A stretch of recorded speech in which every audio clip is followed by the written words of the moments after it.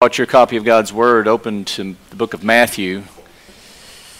I do always put the verses on the screen, but it's also good to have a copy of God's Word and to see it, hold it, hear the sound of Bibles opening on the Lord's Day, as we stand on the truth that we find in God's Word. Amen. This morning we're going to be looking at chapter 10, verse 16 down through 23, and as we saw last week, Jesus began the process of the commissioning process of his 12 disciples, and here we're going to see he's continuing in that theme, and he's going to be preparing his disciples for what's to come as a result of being sent out to do the work of ministry. We're going to discover in these verses 16 through 23, yet again, exactly how high the cost of following Jesus truly is for those of us interested in being his disciples. The reality is that salvation is free. It's the free forgiveness of sins. It's the gift of God, not as a result of works, lest any man boast. It's free. But when you enter into that discipleship relationship with Jesus and you start reading his word and learning to obey what he's commanded, you realize therein that it's actually going to cost you everything. You didn't do anything to earn salvation. Again, it's free, but on the other side. And Jesus is giving these are some of the hard teachings of Christ with regard to preparation for doing his work of ministry as those willing to follow him. And isn't it good, after all, when you're about to be engaging into some kind of endeavor to know in advance what particular obstacles or challenges that are there in the way that you might face? It's kind of good to know in advance. It helps us to be prepared for that which we're going to face. And so Jesus is going to let his disciples, these 12 in particular, know in advance to a certain degree, not in every degree, but to a certain degree, that it's going to cost them personally. There will be a personal cost that they will pay to participate in doing the work of ministry and being sent out as preachers who have his authority to heal the sick, raise the dead, cleanse the leper. It will come at a high personal cost to them. And for those who make that reasonable and very radical decision of believing their gospel message, the gospel message that they're preaching, of repentance of sin, etc., and becoming a follower of Jesus, they too will be those faced with these same challenges, this high cost. So in a general summary, in our passage this morning, I believe it's fair to say that Jesus is here letting them know, and by extension, I think those of us who have willingly chosen to follow him today, that narrow path that leads to life that we walk on, that if we're going to have Jesus on our lips and in our lives, there's a high probability that persecution will find you. It got kind of quiet, didn't it? And we all have to admit, and this is one of the difficulties in a passage like this, the culture in which Jesus is writing this and the 12 disciples and that crowd that he looked out on and had compassion for, that Jewish audience, the cultural context in which we receive the promise of persecution is so significantly different, it's hard for us to really connect. It's hard for us to connect this concept of that when I make a cognizant decision, a choice to follow Jesus, I hear the preaching of the gospel, and I say yes to that persecution is going to be a part of the normal warp and woof, the normal course of our lives here in America. It seems contrary to everything that we kind of hear, that wealth and health gospel that gets so promoted within our culture. This seems to be completely contrary to that, and so it's sometimes hard for us to connect. So as we walk through these passages of Scripture, I want you to try as best you can to realize that this is a call that if you're going to choose to follow Jesus, to be his disciple, that this is a high cost you need to be willing to commit to yourselves in following him.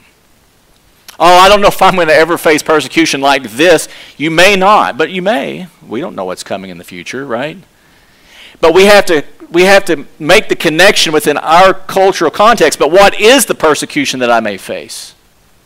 What is it for me? We're going to talk about some of that. There's some really difficult things that we need to deal with in this passage, and Jesus deals with them head on, and he lets his disciples know this is what you are about to experience.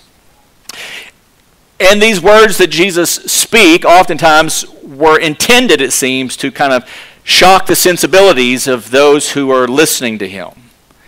It almost seems like these words that Jesus speak and shock the sensibilities of those listening to him are intended for a very particular purpose, to make us think long and hard about said commitment that we have to really being his disciples.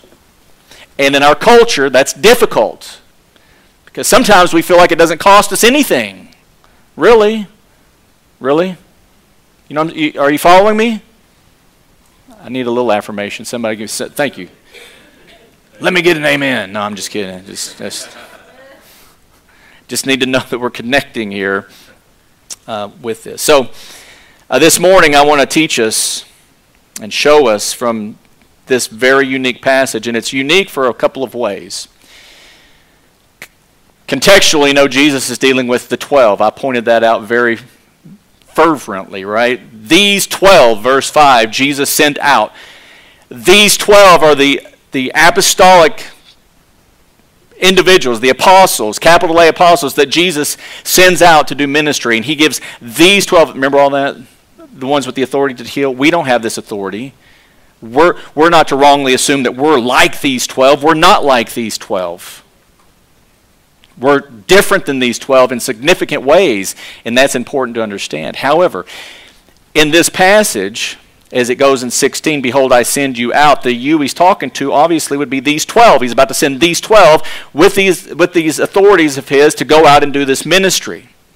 But the interesting thing about this passage from 16 down through verse 23 is that from verse 17 to verse 22, the heart of it seems to be an expansion. It's almost, you've all heard of like a telescope, right? You can see things really far away when you look through a telescope, and there's a hermeneutic principle of telescoping, if you will, within certain passages where you see in a passage, and as you're reading the passage, it's almost like you're able to see beyond the passage and look down. Sometimes it's in predictive prophecy that we kind of get this principle of being able to see the end while we're still here at the beginning, and we see that that's yet to come. Some of that is at play. In other words, verses 16 clearly seem to be talking about the disciples. He's about to send them, those 12, out, but yet it gets mingled in with a broader context that seems to be much broader than what they themselves did, 17 down through 22, and then you get back to 23, and it seems to kind of narrow back into their lives again. So it's a really unique passage in that regard. So what that means is there's application here for these 12 who are being sent out, but the application isn't just exclusively for them. By extension, we and all of us who are going to be followers of Jesus, who are going to be promised persecution as a result of following him, there are things in here that we need to know too, because we're going to be doing this same kind of ministry, similar ministry, until Jesus comes again for his church. I hope that makes some sense. This is one of those unique passages that sometimes can be difficult to understand, and when we get to verse 23, you'll see what I mean. It's a very difficult verse sometimes to understand, unless you kind of are getting and understanding the bigger picture. Let's dive into this. Look at verse 16 with me. Jesus says to these 12, behold, he's in this process of, he's commissioned them and he's given them authority. He says, behold, I send you out as sheep in the midst of wolves. So be shrewd as serpents and innocent as doves.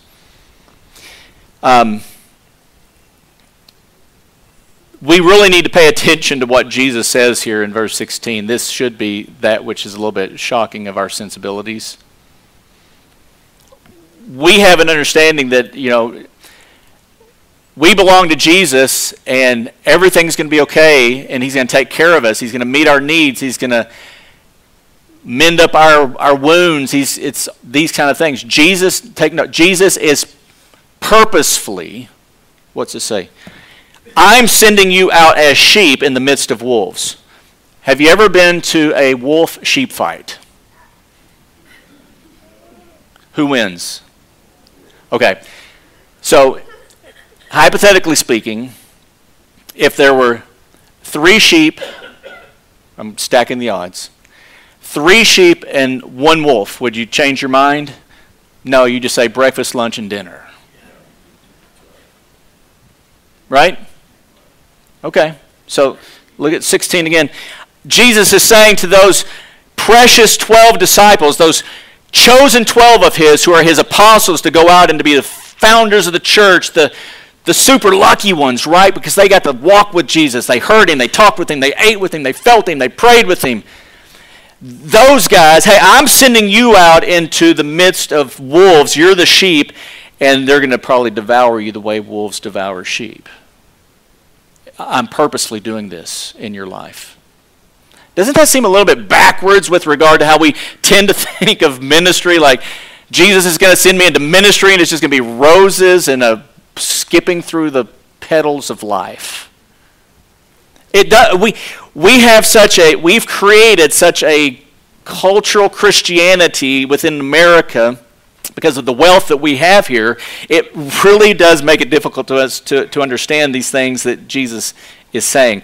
I'm sending you, my beloved disciples, my precious sheep, into the midst of wolves, where you're going to have the opportunity, the blessed opportunity, of being persecuted for my name's sake. Now, remember that glorious and that precious authority that Jesus granted these 12 to heal the sick, to cast out demons, to raise the dead. Remember that?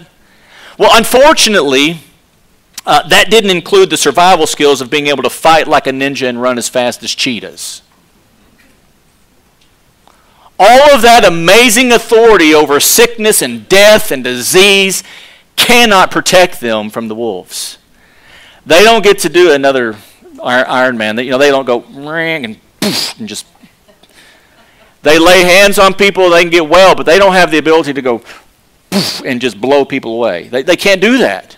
He didn't grant them such survival abilities with those amazing precious powers that he did give them, and he lets them know that he's going to be sending them out amongst this crowd, this Jewish brethren. The wolves here probably are most notably to be understood as the wolves within that culture that he's sending those 12 out into, who would be the religious leaders of their day, which would be those scribes, those Pharisees, who have already indicated a complete vitriolic position towards Jesus. They've slanderously reported Jesus as doing the powers that he has at the power of Satan, at the ruler of the demons. And so obviously when Jesus sends his 12 out to do the same, what will be the same mode of operandus for them?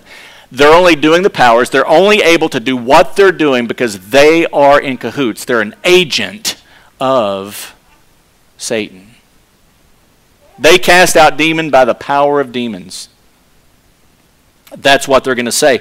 And so you can imagine these 12 Jewish people going into primarily a Jewish context in that large Galilean region that has over millions of people, and they start preaching about this Jesus guy who's the one who has promised Messiah to come, and all their shepherds are telling them, no, those people are false. They're doing what they do at the power of Satan. They're being set up as sheep amongst wolves. Oh, and don't forget, he told them not to take any money, no food, extra shoes, cloak. You just go into the cities and the towns, and you're going to find people there that are worthy. And when you find those worthy people who are willing to listen to the message and are receptive of the message, stay with them. Stay there until you leave. They will be the blessed ones who get to bless you in the name of the Lord. Seems like a pretty tall task, doesn't it? Seems like the high cost.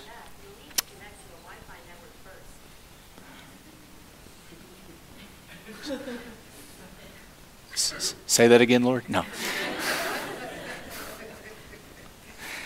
Okay, where am I now? I'm completely lost now. I'm somewhere in the Bible.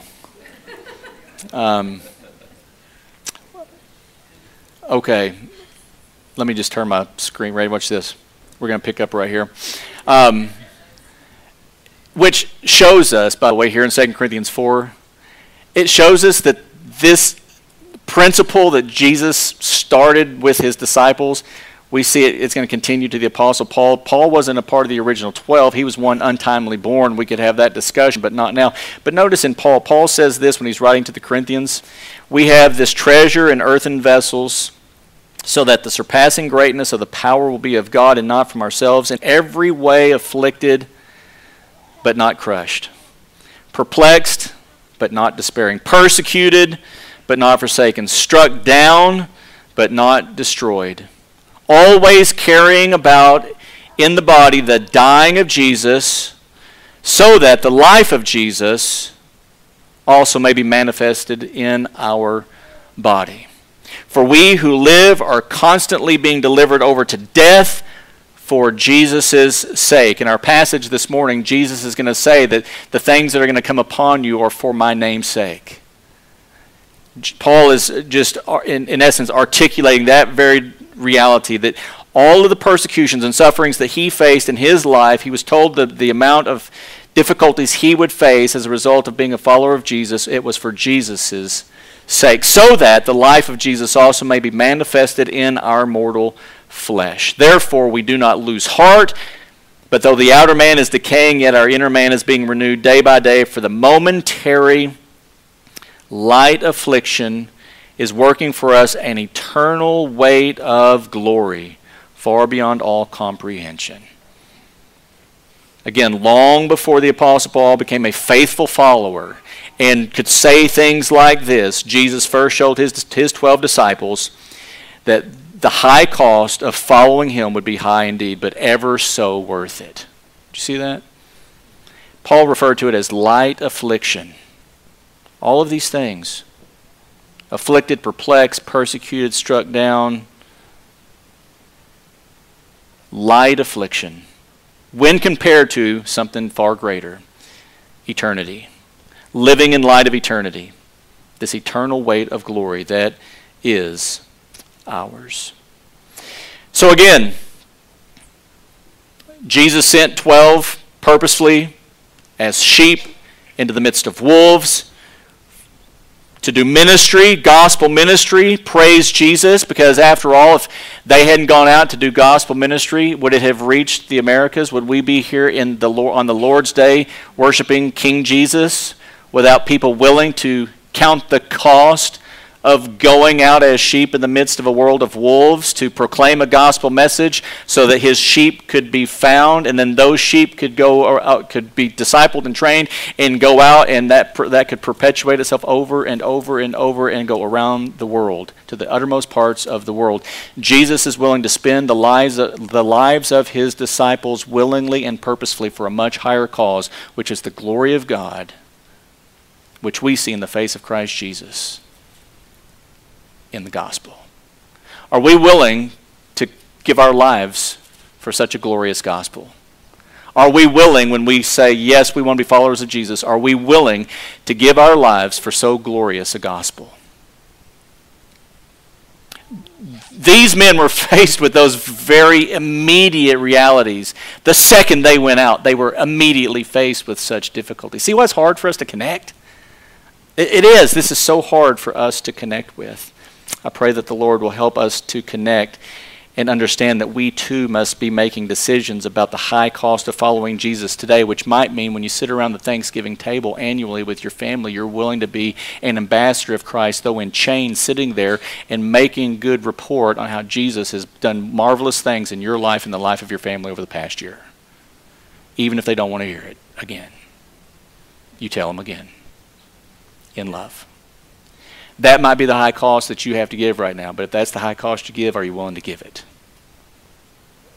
Or are you going to go to sleep at the wheel, go to sleep in life, and get numbed by the culture that you're surrounded in, like the frog in the kettle? Listen, we've got to count that cost. Amen? So, Jesus said, notice the verse end of 16, what? Notice the very end of verse 16. He didn't say, so go out and be as reckless as you can and throw yourselves on the sword. No. Be shrewd as serpents, innocent as doves.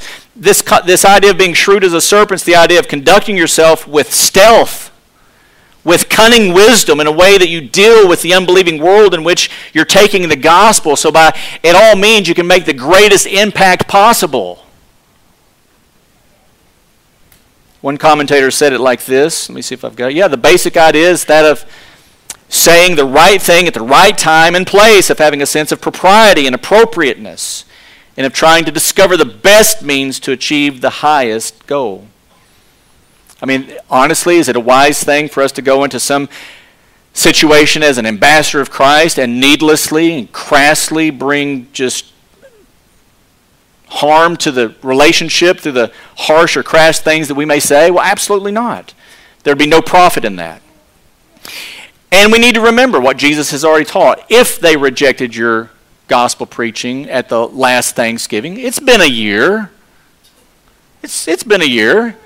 You can kind of lay it out there again. And if they start to reject your mission there at Thanksgiving, which is greater than just enjoying food and getting connected with grandma and grandpa again, which that's great, and aunts and uncles and cousins, that's marvelous. But if your greater mission is to seek first his kingdom and his righteousness and be ambassadors for Christ wherever we go, so when they're carving the turkey, perhaps you just talk about it again and talk about the wonderful things that God's been doing in your life. That's what everybody else is doing. They're telling you about all the wonderful things that's been happening in their lives, whether it's the new membership at the club and how they've been getting their guns stronger, or whatever it may be. People just talk about the things they love. They talk about the things they do. That's what we do when we get together with people. So you be the one that talks about what you love and what you do. But don't needlessly incite anger as some way to get the last word in. That's not shrewdness at all. That would be folly. Because it does say, notice it also says what? Not only shrewd, but innocent. Innocent as doves. I mean, is there anything more innocent when you think of the image of the dove? I mean, it just connotes the idea of tranquility, of harmlessness, of peacefulness. And that's where shrewdness comes to play. You learn how to work the crowd appropriately, and you put the gospel on your lips in such a way that it's like dripping of milk and honey. You're not harsh and crass. You're innocent as doves. You're shrewd with wisdom, and you have a peacefulness about you in the process of doing this work. Now, these disciples, these 12 in particular, whom he's sending out to minister for no reason of any of their own, I'm sure, they're probably having thoughts, like you may be having thoughts, which is, that's easier said than done. And I think they're thinking such thoughts probably would have a much larger reasonability in thinking that, like, Jesus has got them huddled up. He's looking out this massive crowd in the larger Galilean region. I'm about to send you out with this authority. And by the way, you're like a sheep going out to wolves. They're going to probably devour you. So be shrewd and be innocent like doves. But good luck. Go get them, boys. They're probably having thoughts like that. That's a lot easier said than done. We don't have anything to purchase goods or wares with. Thanks, Jesus. You're really sending us out for like sheep to be slaughtered. Might be some of their thoughts. How about you? Sometimes we read passages and you hear preachers and you're always thinking, like I tend to say, that's easier said than done. Good luck with that. And so then Jesus says to them in verse 17, notice, he says, but beware of these men. So it goes from bad to worse. Beware of the men, for they will deliver you over to the courts and flog you in their synagogues, and you will even be brought before governors and kings for my sake as a testimony to them and to the Gentiles. So they're sitting there thinking, okay, I need to be shrewd and innocent. And he says, and you're going to get flogged in their courts and the synagogues of your Jewish people. And then ultimately, this is where you see some telescoping, it seems, from my best perspective, and you're going to be ultimately the disciples of Christ. We don't know if these 12 were in particular brought before governors and kings, but we do know that, like the Apostle Paul talks about in 2 Corinthians, there in 2 Corinthians 11:24, it says, 5 times I received from the Jews 40 lashes and one. We know the Apostle Paul received multiple lashes. And we also know the Apostle Paul, let's see, it was in Acts 23:24, that Paul was brought safely to Felix the governor. And then in in Acts 12:3, Herod the king saw that it was pleased for him to be persecuting the Jews, and so he sent and he had Peter arrested, had Peter put in jail, and was going to bring Peter before trial before the Jewish people sometime after the Passover, and that's when the Lord released Peter from that prison. But in Acts 12:11, Peter came to himself and said, there in the prison, now truly I know that the Lord has sent his angel and rescued me from the hand of Herod, who was a kingly sort of individual in that culture. So we see that some of these things that Jesus talked about did take place in the lives of these disciples, but post-resurrection. He's speaking it to them prior to his crucifixion and resurrection, some of the things that were going to happen to them post-resurrection. So again, some of that telescoping aspect and application in their lives, and I think in the lives of other disciples who follow Christ as well. But look again at verse 18. And this is what we have to remember. You will even be brought before governors and kings, not that part, but this part right here. Wherever your persecution may find itself, a flogging somewhere, I don't know what your persecution may be, a tongue lashing over Thanksgiving and the cutting of turkey, I don't know what your persecution may be. But you always have to remember this part right here. For my sake, as a testimony. That's it. Are we willing to stand in the gap for his sake to be a testimony? Whatever the difficulty, no matter how great the difficulty may be. Floggings before governors, before kings, before Aunt June at Thanksgiving. It doesn't matter. It doesn't matter. Where is your gap? Where has God placed you as a disciple in that particular gap, wherever it's at? Are we willing to be in that gap for his sake, in other words, with the name of Jesus on our lips and in our lives, to be a testimony? To be a testimony to them, whoever it is that we're in the gap there and whoever we're surrounded by. In their particular case, it would have been these governors and kings and Gentiles that would have been surrounding them at that point in time. Are we willing to stand in that gap, endure the hardships, the high cost of following Jesus for his sake, and as a testimony to the world that God is what? Good. That God is good, that God loves his children infinitely more than anybody else can love them. So much so that he's willing to send them out as sheep into the midst of wolves and to spend their life for the greatest purpose ever known to man, which is the proclaiming of the good news of Jesus Christ. It's the only thing that's going to bring about an eternity in a completely different world. It's going to last forever and ever and ever. We got to be people willing to stand in the gap, as were they. John told us this in his gospel in John 15:20. He says, remember the word that I said to you, a slave is not greater than his master. If they persecuted me, they will also persecute you. If they kept my word, they will also keep yours.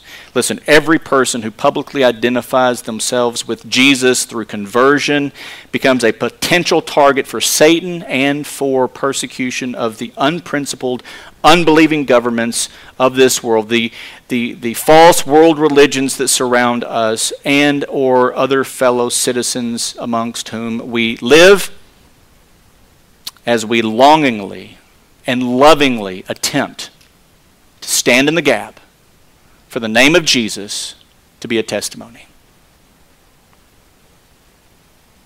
And as such, God's children facing such hostility need to persevere when put under the fire.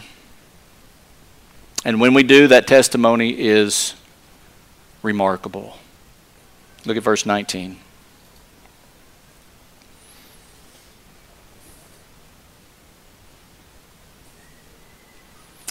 But when they deliver you over, do not worry about how or what you are to say. Do you think that perhaps as Jesus was saying these words, these 12 being sent out as sheep and the wolves were a little more than concerned as to how they were going to actually pull this off, how they were going to do this, how they were going to make this happen. I would have been. I'm just trying to walk at least a few steps in their shoes, and I'm thinking, how is this going to even work?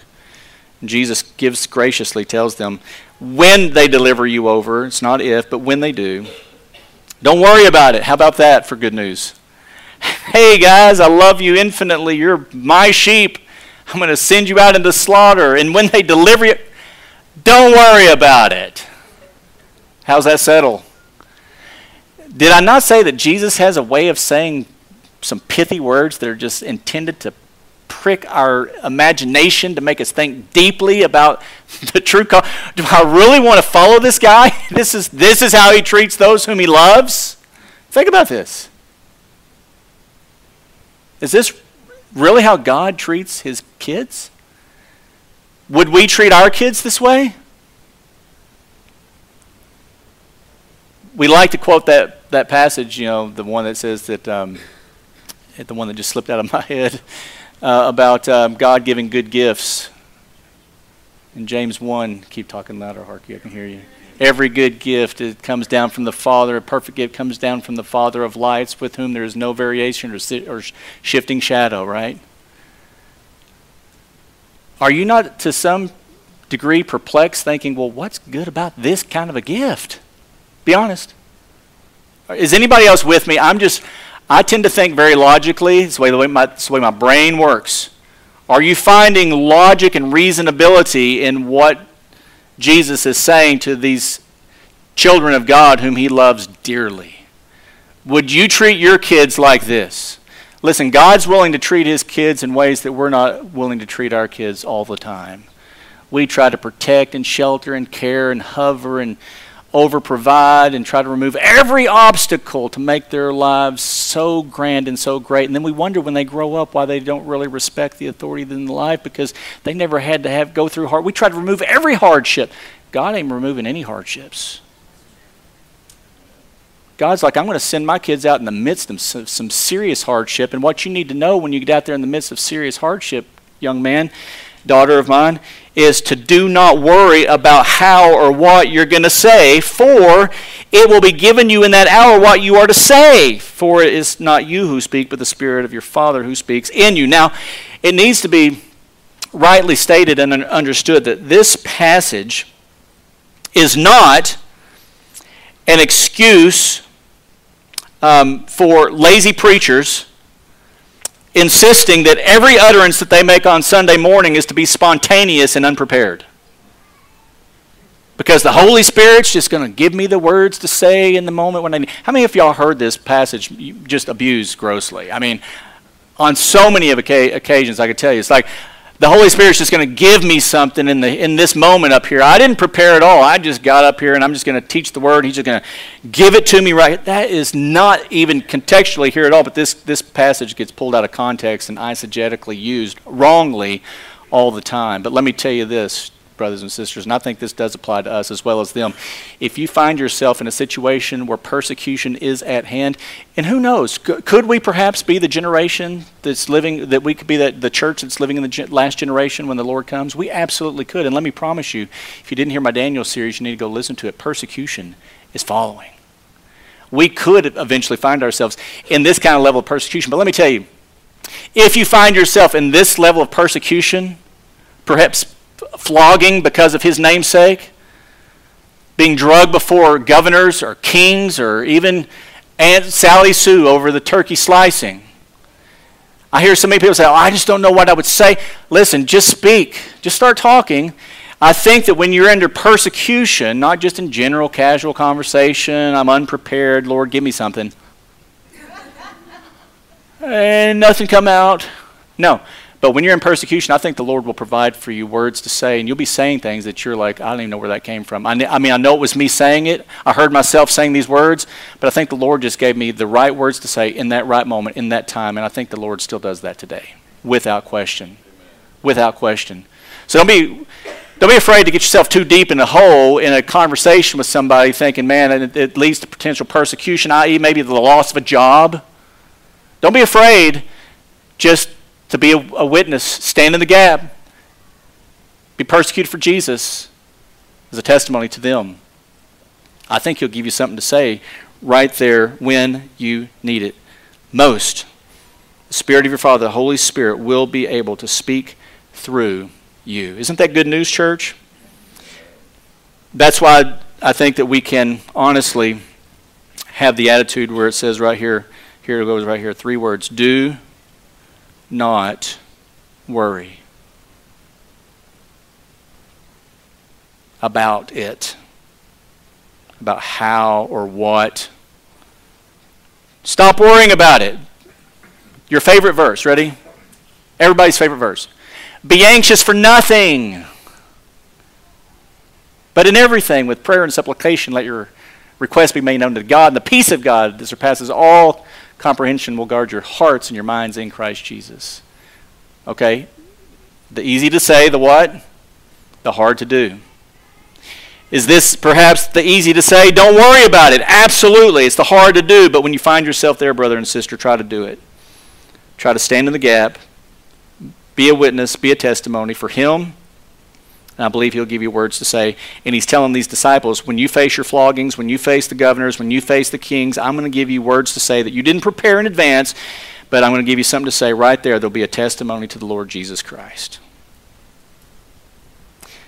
But this next one gets even harder. That may have perhaps seemed a little bit difficult, but it gets even harder for these disciples as Jesus continues. Notice this in verse 21. The level of persecution. Brother will betray brother to death, and a father his child. And children will rise up against parents and cause them to be put to death. This has echoes of Matthew 24 so loudly in it, it's almost impossible to not hear. Matthew 24 dealing with the end times when love grows cold and people are delivering other brothers and sisters and family members probably over to death because of their unwillingness to take the mark of the beast. I'm going to get the mark, I'm going to survive, but they didn't. Them. Her. A father against daughter. She didn't. Take her. Save me. Love for self becomes the name of the game. Love for family will grow cold. But it seems like he's telling his disciples right here that you're going to go out and you're going to be my witnesses, and there's going to be a case. And this, again, telescoping here, it seems like this is a much broader context, but there's going to be the reality that the gospel of Jesus Christ came to divide families. And then 22, and you will be hated by all because of my name. But it's the one who endures to the end who will be saved. Jesus clearly shows us that he knows that entire families will be divided, broken apart in the most severe of ways.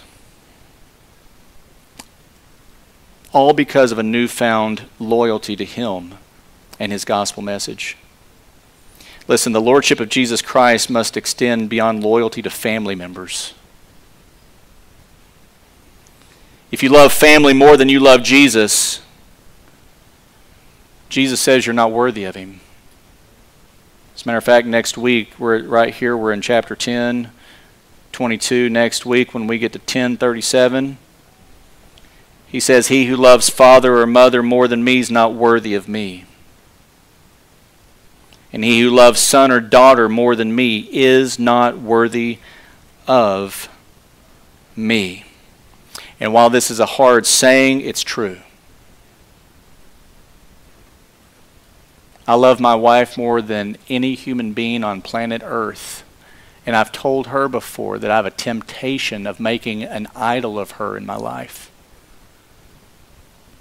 I cannot love her more than I love the Lord Jesus Christ, more than I love God. My total devotion has to be to God. And what I've discovered and what you'll discover is when you make him the ultimate, the penultimate in your life, the lover of your soul, and you love him more than anybody, your capacity to love others is going to be the greatest it's ever been.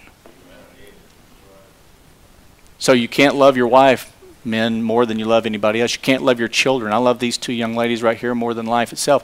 I can't love them more than I love the Lord Jesus Christ. I can't give get up here and bend my preaching because I think, well, I've got two young adult ladies. They might, the culture maybe, and I can't bend my preaching to accommodate my kids. I can't accommodate the Word of God to a culture, to the younger generation, to continue to affirm relationships there. It may cost relationships. It will. That's what Jesus is saying. It's not that it might impinge relationships or bring relationships to an end. It will. And in the context of the family life, there's no greater place where we can see where our ultimate loyalty lies either. Parents who are unwilling to say and do the right thing, in other words, stand on the Scriptures.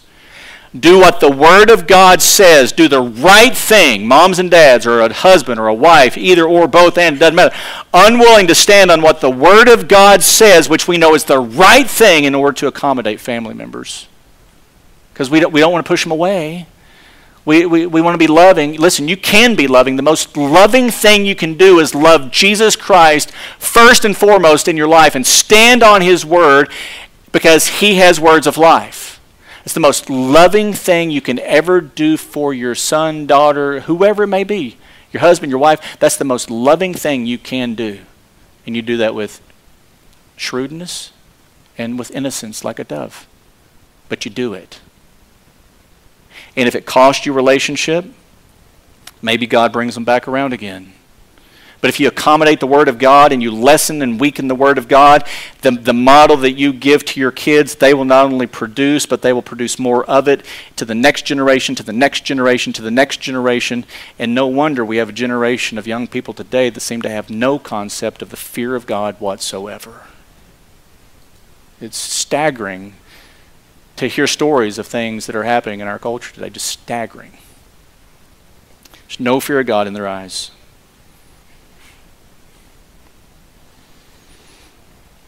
There may be some points of application for some of us here this morning with this regard. Are you sure you want to be a follower of Jesus?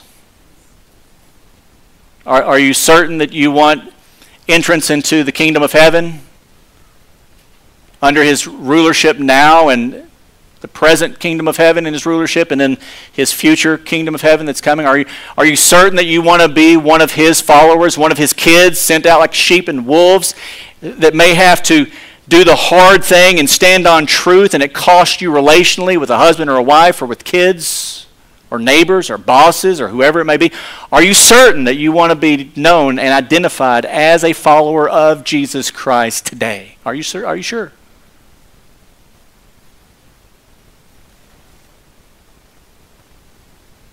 If you're not, now's a good time. You can just, you probably wouldn't want to get up and leave, then everybody would know, and that would be embarrassing, right? Like, we're so concerned about image, what people think about me. Listen, what I want people to think about me is that I'm willing to do the right things, which are sometimes the hard things, and love people the best by speaking truth and love. And then you got to just let the chips fly, man. You got to just trust in God. Trust that God is good. Come what may, God is good. But my kid may think that, and then they won't love you, and they won't go to heaven. Well, who made you the arbiter of entrance into heaven to begin with? Nobody. You made yourself that. You made yourself out to be a little God. That's idolatry. Repent. Get back underneath the headship of Jesus Christ, His lordship under your life, the Word of God, and recognize that you're just simply to be what? A planter and a sower. Plant and water, plant and water, plant and water. Only God can bring that growth into their life anyways.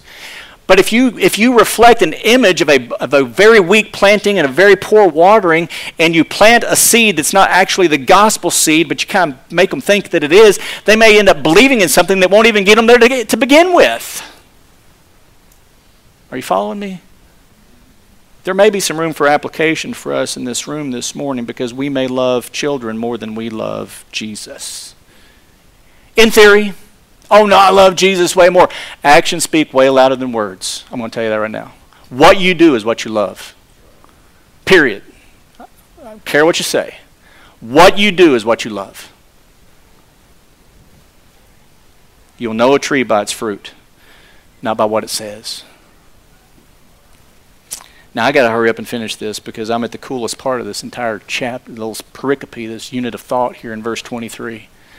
This is really perplexing. Now, don't leave this morning without settling some of these deep issues, okay? Listen, the 12, but hey, remember, there's connecting points all over the place for us and for how we live. Let's make those.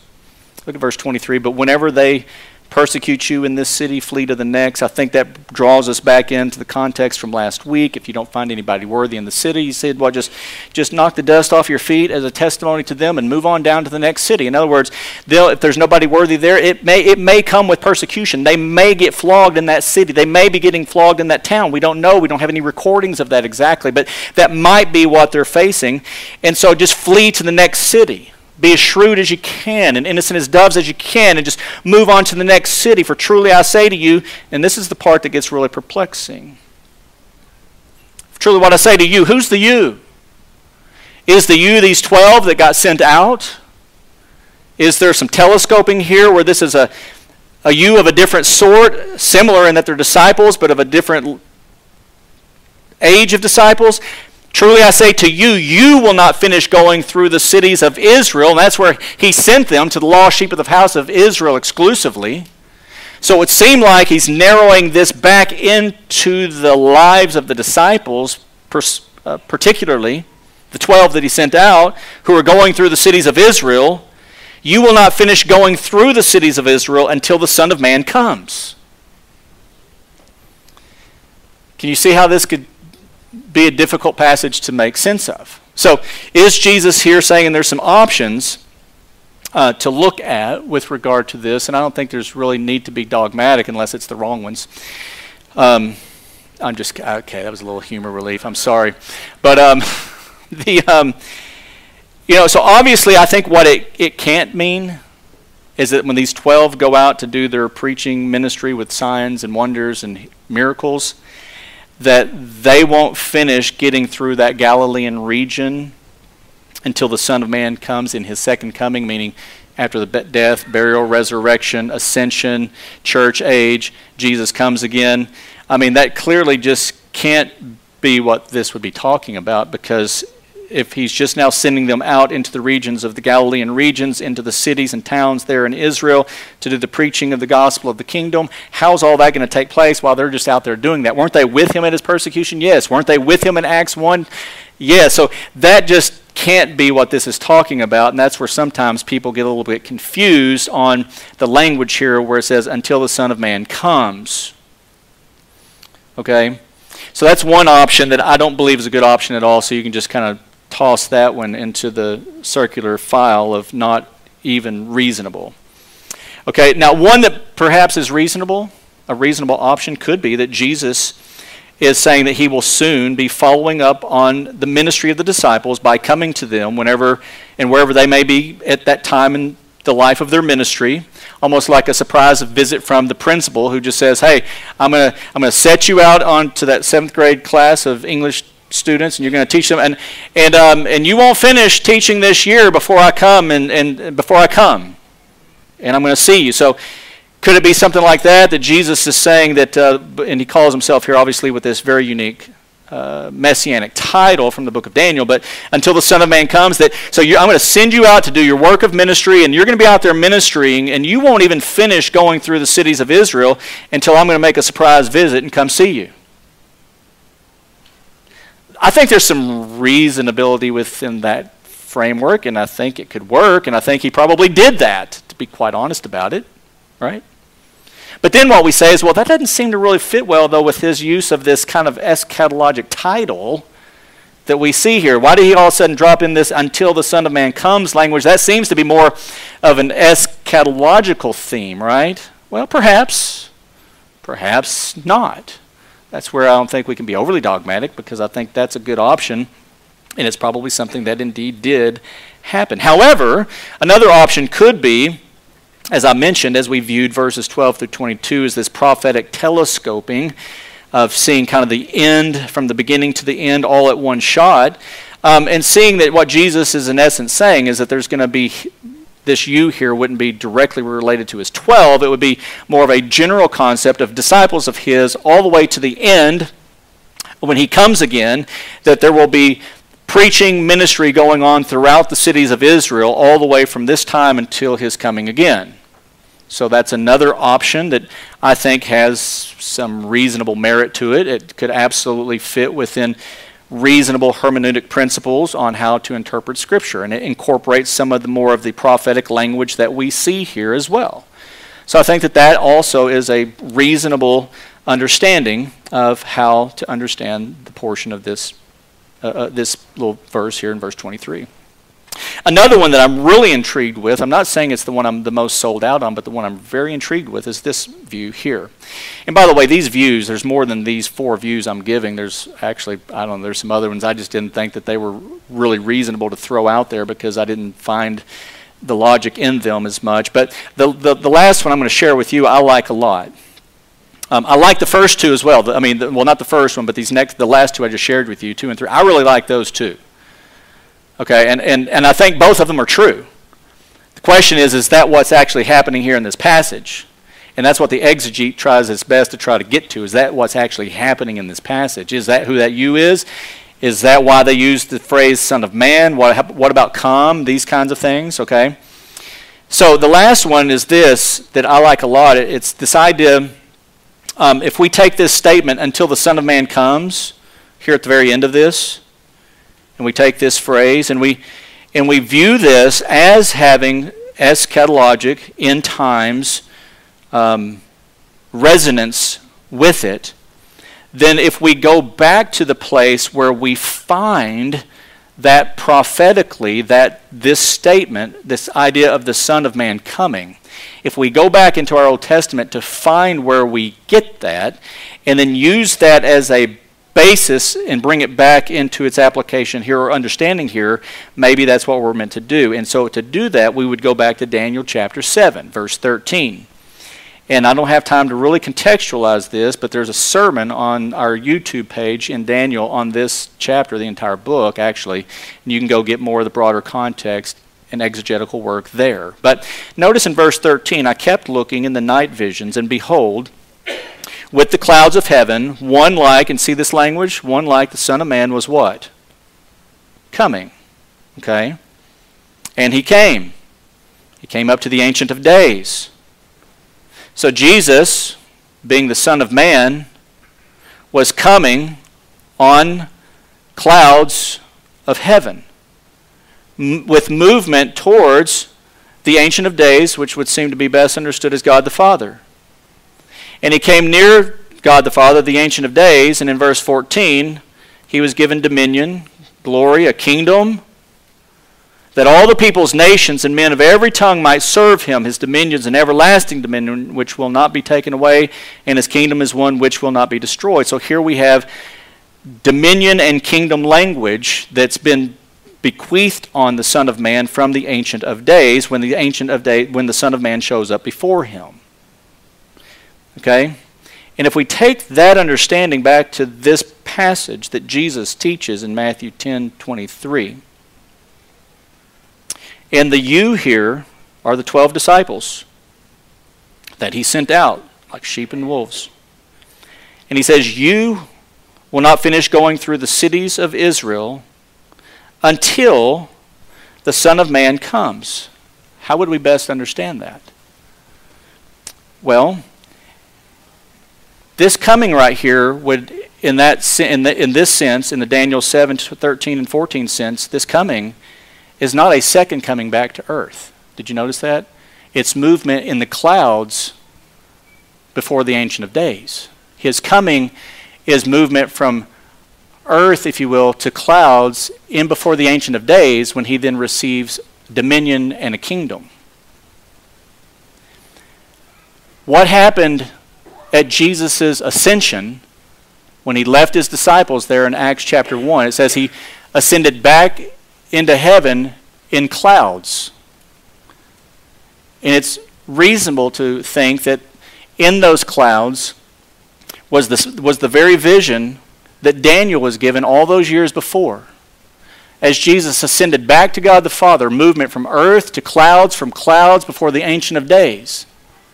So that this coming here in Matthew 10:23, until the Son of Man comes, this would be his coming before the Ancient of Days to receive his dominion and his kingdom over all the earth, over his church, his current rule and reign over the church now, and of his rule and reign when the millennial kingdom gets set up and ushers in the eternal age.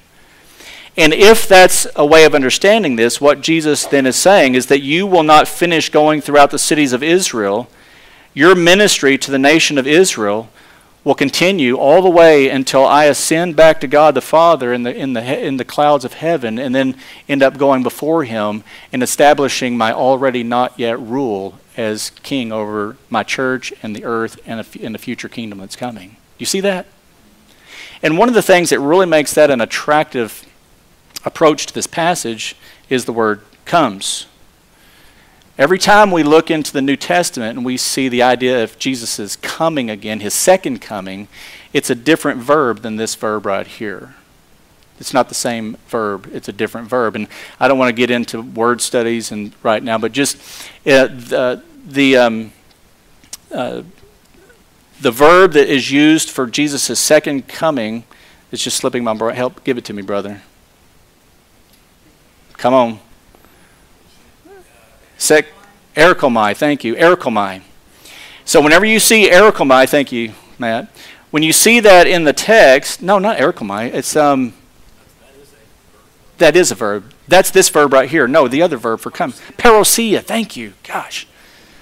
See how the Holy Spirit just didn't give it to me in the minute I needed it? I wish he would have. He gave me math though. Parousia, the parousia. The parousia is used exclusively every time when it's talking about the second coming of Jesus from earth, from heaven back down to earth. That's not this one. This is erikomai. And so I think just from the aspect of the words that are used, I think that could fit really well here. Am I going to be dogmatic about that? No, but is that true? Is it a true statement that they're going to be doing ministry through the cities of Israel, proclaiming the good news of the gospel and healing and raising and all the stuff they gave them authority to do, even when the Son of Man ascends back to heaven before the Ancient of Days? Absolutely. Just go read Acts chapter 1 and you'll see exactly that's what he was talking to them about the coming of the kingdom of God, and that they are to be his witnesses. Where? What's the first one? In Jerusalem and in Judea. Oh, that's cities of Israel. You won't finish going through the cities of Israel until the Son of Man ascends back to the right hand of the Father and is given dominion and authority in the kingdom. You're still going to be going and preaching that. To me, I think that fits really well. I like the other two. I like all three of those. Let's just put it that way. But to me, it seems like that would fit really well with what Jesus is talking about here, and it makes this passage contextually not weird. It makes it fit really well. Jesus is saying that this is big picture. Jesus is saying this is what ministry is going to look like for you, my disciples, now and when I ascend back to heaven to be with the Father. It's not going to be easy. It's going to be difficult. But he says it a little bit more plainly in Matthew 28. I'll never leave you nor forsake you. But the Holy Spirit will give you the words you need to speak when you face persecution. But this is the cost, the high cost of following Jesus, of doing ministry for him. It may cost you family relationships, etc., etc. But this is the glorious and beautiful high cost of following Christ. And he lets them know in advance before he sends them out, just in case somebody wants to back away. More than I was banking on. And perhaps there's some of you this morning, more than I was banking. I don't know. When you came to faith in Jesus, were you banking on this? This is the high calling that Jesus calls us all to. It's going to look way different than it did in their culture, I promise you, until we get there, until we get into that end times and all hell breaks loose. We're going to probably look more like this than we would care to. Okay? You following me? So I want you to leave this morning with that very gnawing, drilling thought. Am I willing to make Jesus my all in all? And stand on his word. Be in that gap. Be a witness for him, a testimony to whoever it may be, come what may. Are you willing to be that person? Let's be those people, church. That's what's going to make the church of Jesus Christ shine brighter in a dark culture than anything will. And that's the planted seed and the watered seed that God uses to cause growth in the lives of lost sheep who need a shepherd. Amen?